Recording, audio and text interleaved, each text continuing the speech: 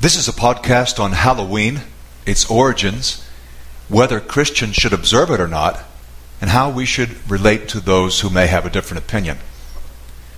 My earliest Halloween memories were as a youth in Florida. I went out to trick-or-treat dressed as a fireman, or an astronaut, or Batman, or once even as a skeleton. One time I remember I was a mummy, and I was wrapped up in gauze, but eventually the gauze started unraveling. Fortunately, I was still wearing my underwear underneath, but it was quite embarrassing for me as an 8-year-old. I recall my parents warning me not to bite into an apple if it was given to me, because razor blades might have been put into the apple. Now, looking at it, well, I'm sure someone might try that. It would be very easy to determine where the apple came from. It's a fairly unusual offering for a trick-or-treater. And I suspect there may be more urban legend to that than truth. The last time I went out to trick-or-treat, I was 12. And really, by that time, I was just too big, and I was too tall. I did fill half a grocery bag with candy, and I remember having the most horrific stomachache. So, do we simply determine whether to observe Halloween or not by how we feel, or by our attitudes towards candy, or what's fun or interesting? Let's begin with a little bit of history. Most of you listening to this lesson will be aware that Halloween was a sort of last fling before All Saints' Day, the opportunity for the spirits to wreak mischief with the blessing of the church, after which they would have to mind themselves. During the 8th century, the Pope moved All Saints' Day to November 1st, because the pagans celebrated October 31st. And so, as this pagan celebration now came the evening before All Saints' Day, or All Hallows' Day, this was the evening, this was the Ian, this was Halloween. People would be celebrating anyway. And this is a common pattern in church history, co-opting pagan celebrations. If the people are going to be out anyway and we can't stop them, let's somehow harness it, put it to good use. I think there's some wisdom in that, though, of course, people went way too far. The history of Halloween is tied integrally to the history of Ireland. In the 1840s, there was a potato famine which caused a tremendous immigration spike into the United States. And this is apparently when Halloween came to the U.S. Samhain was a celebration marking the end of the warm weather. It literally means the end of summer, the beginning of winter. It was also thought to be the time when the veil dividing the world of humans, our world, and the world of the spirits, the goblins, the ghouls, and the ghosts, was especially thin. And so it was a dangerous time, a time when the evil ones might do harm to us. Bonfires were lit to ward off the spirits of the dead. Vegetables were carved. Well, pumpkins were carved later, turnips originally. And these jack-o'-lanterns that resulted were intended to frighten off the spirits. And people would wear costumes to confuse the spirits. The thought was, if they won't recognize me, then I'll be okay. Well, obviously, this has developed a lot. I don't think many people are aware of the Irish origins or the pagan origins of Halloween, but we should be. This has become a highly divisive issue among Christians. And so, I want to talk about what's wrong with Halloween first. And that's easy. It's easy to criticize the crass commercialism, particularly in this country. You know, Halloween is celebrated in almost no place in the world other than the United States. I remember when our family first moved back to Britain, where I lived before, there was no Halloween. I mean, you know, maybe one person in a neighborhood of 300 homes would be doing something. In the United States, it's extremely common. And it's become, like all things in the United States, commercialized. And that applies to Christmas and Thanksgiving and Easter and Valentine's Day and everything else. By the way, I've got podcasts on all these topics. What else is wrong? It's a time of gluttony. when little kids stuff their faces full of candy. I'm not sure that that's the best. It's a time of lasciviousness, particularly for older adults who have their parties and drinking and drunkenness and all the promiscuity that goes with that.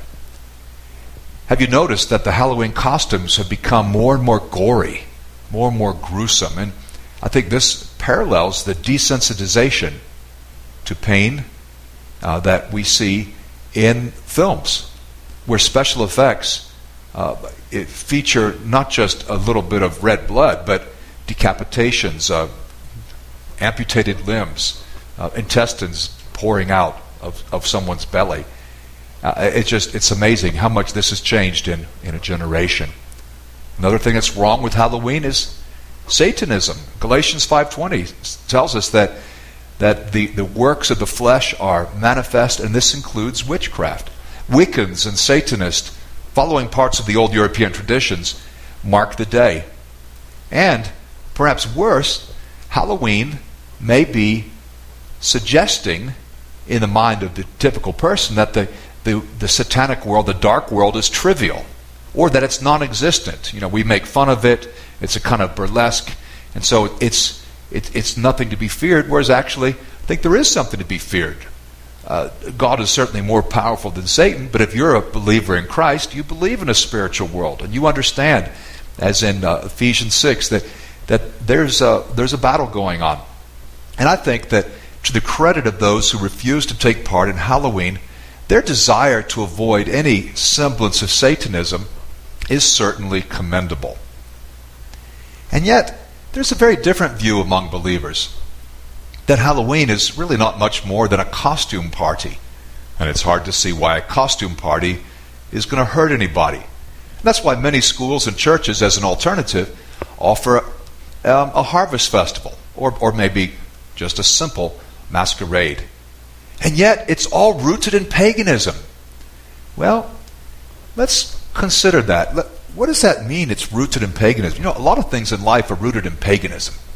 Let me look at one of the passages typically called up to refute or to persuade us not to take part in Halloween. And it's from Deuteronomy 18, and the exact reference with all the notes accompany the podcast as they accompany all the podcasts. I read, "For example, never sacrifice your son or daughter as a burnt offering. And do not let your people practice fortune-telling or sorcery, or allow them to interpret omens, or engage in witchcraft, or cast spells, or function as mediums, or psychics, or call forth the spirits of the dead. Anyone who does these things is an object of horror and disgust to the Lord." Well, is Halloween a time for real witchcraft? For human sacrifice? Or for sorcery? I don't think so. And of course, the handful of Satanists can be expected to make something of this. They are so few in number. And we expect that those who follow the evil one will pervert whatever they can, whether it's good or bad or neutral. So the fact that this is a time of great sin by Satanists, I don't think it's telling against Halloween as a bit of fun, any more than saying, well, because some people abuse alcohol, all Christians must be teetotalers. That seems to go against the scriptures of both testaments. Could there be an overreaction? For example, when we talk about pagan roots, we know that the days of the week are all rooted in the worship of different gods. Thursday originally had to do with Thor, the Norse god, the one who throws the thunderbolts. So, should we rename it Day 5? I was actually born on a Thursday, so should I tell people, nope, I wasn't born on Thursday, I was born on Day 5? It would seem a bit odd. How about the 13th floor? Should we boycott hotels that make allowances for this irrational fear? Are Christmas trees actually evil, as Jehovah's Witnesses would have us believe? Are Easter egg hunts something we should not only abstain but detest?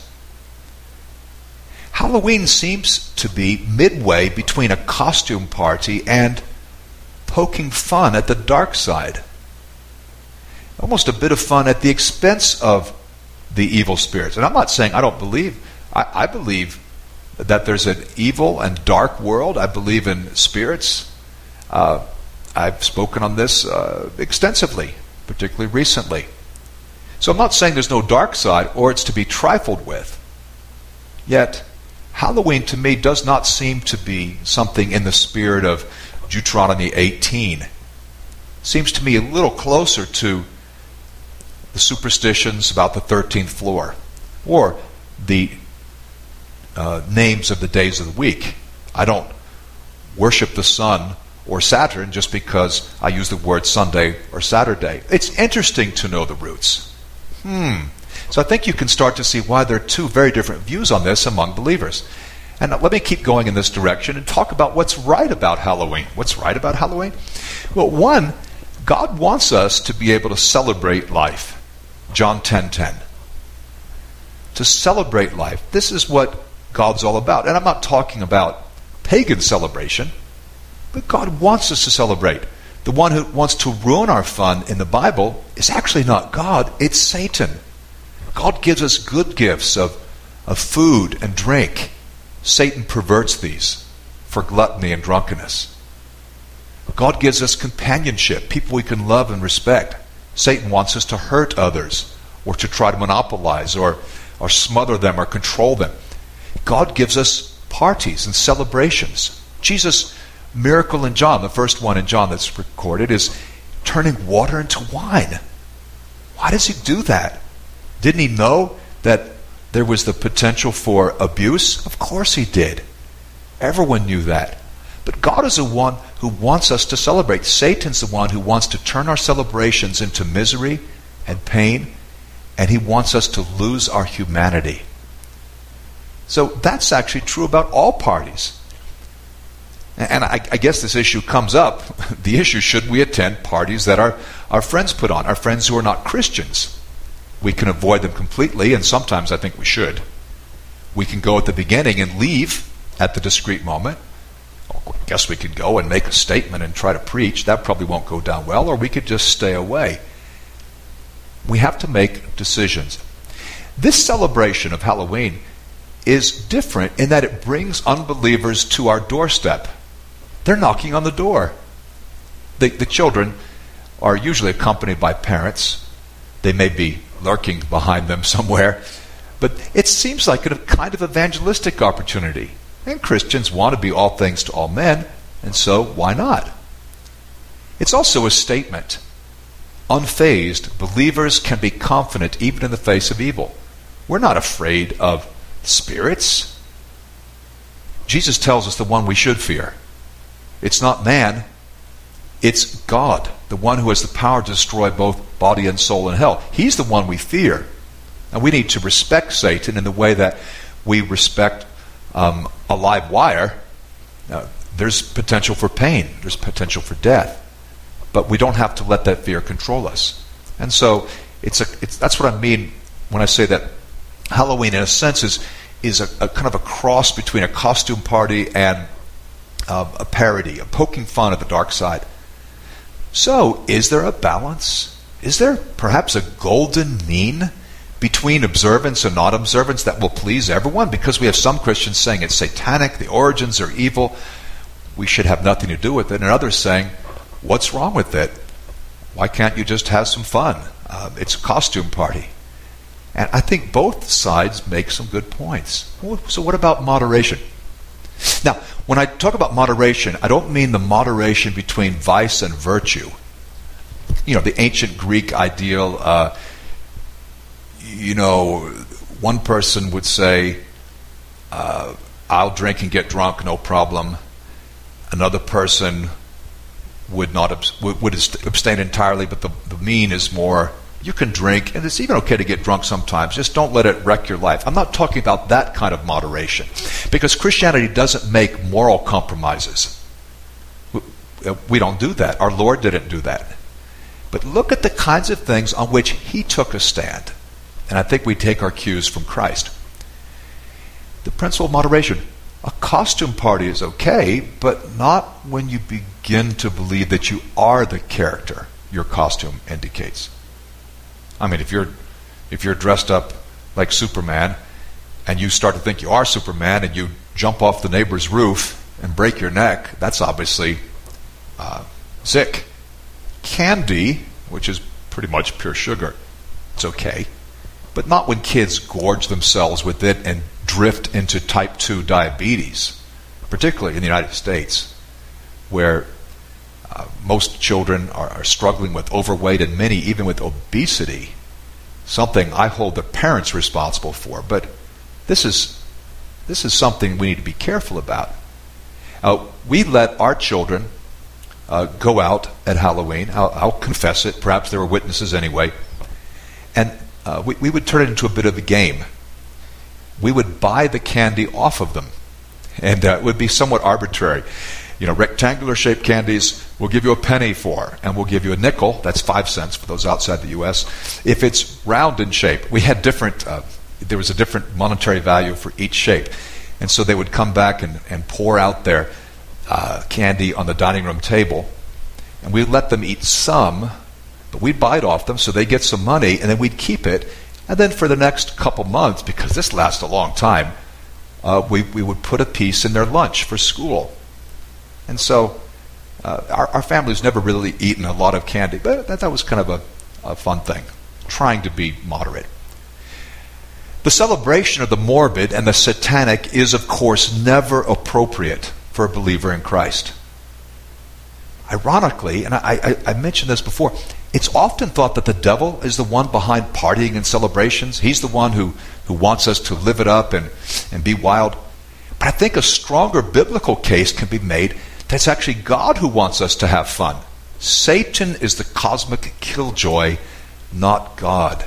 Satan is the one who wants to flatten us, who wants to eradicate distinctions, who wants to make us all equal, who wants to, in a way, democratize and thus get rid of all hierarchy, all authority, all respect and submission. And just think about that. So these are some thoughts about the principle of moderation. So is there a balance, a golden mean between observance and non-observance? Probably not. But I do think there are balanced ways of thinking about it, just as there are imbalanced thinking. Now let's move towards a conclusion. It's clear by now that I think you need to make your own decision. Certainly no one is compelled to take part in Halloween activities. Now, outside the United States, this is rarely observed. Very rarely observed. But there may be parties. I remember when I worked in England, there would be a staff party. It's like a staff Christmas party. And it's not really something you want to be going to, or at least not spending long at, because it gets out of hand. But maybe at the beginning. And so maybe you'll celebrate Halloween a little bit, but not much.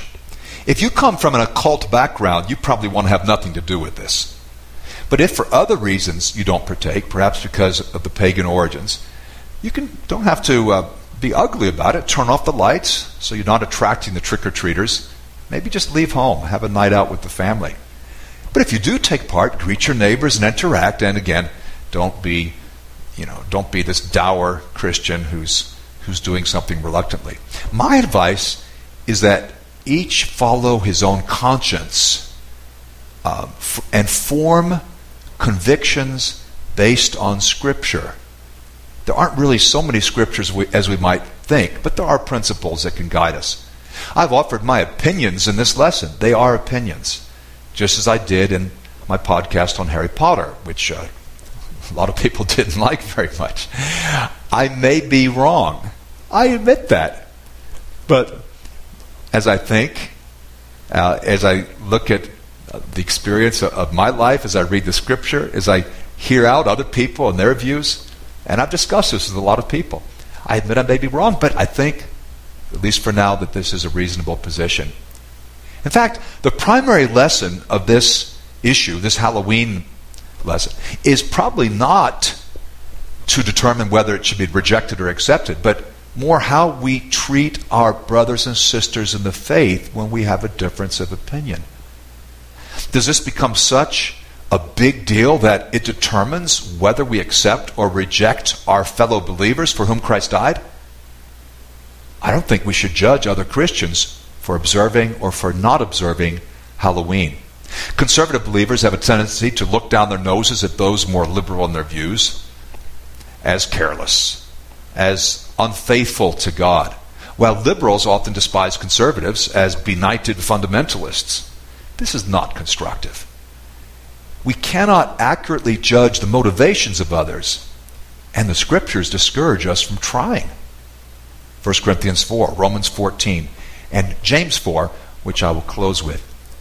Brothers and sisters, do not slander one another. Anyone who speaks against a brother or sister or judges them speaks against the law and judges it. When you judge the law, you're not keeping it, but sitting in judgment on it. There's only one lawgiver and judge, the one who is able to save and destroy. But you, who are you to judge your neighbor? And so, whatever we decide about Halloween, let's make sure that we have love in our hearts towards all, and especially towards fellow believers who may be on the other side of the issue.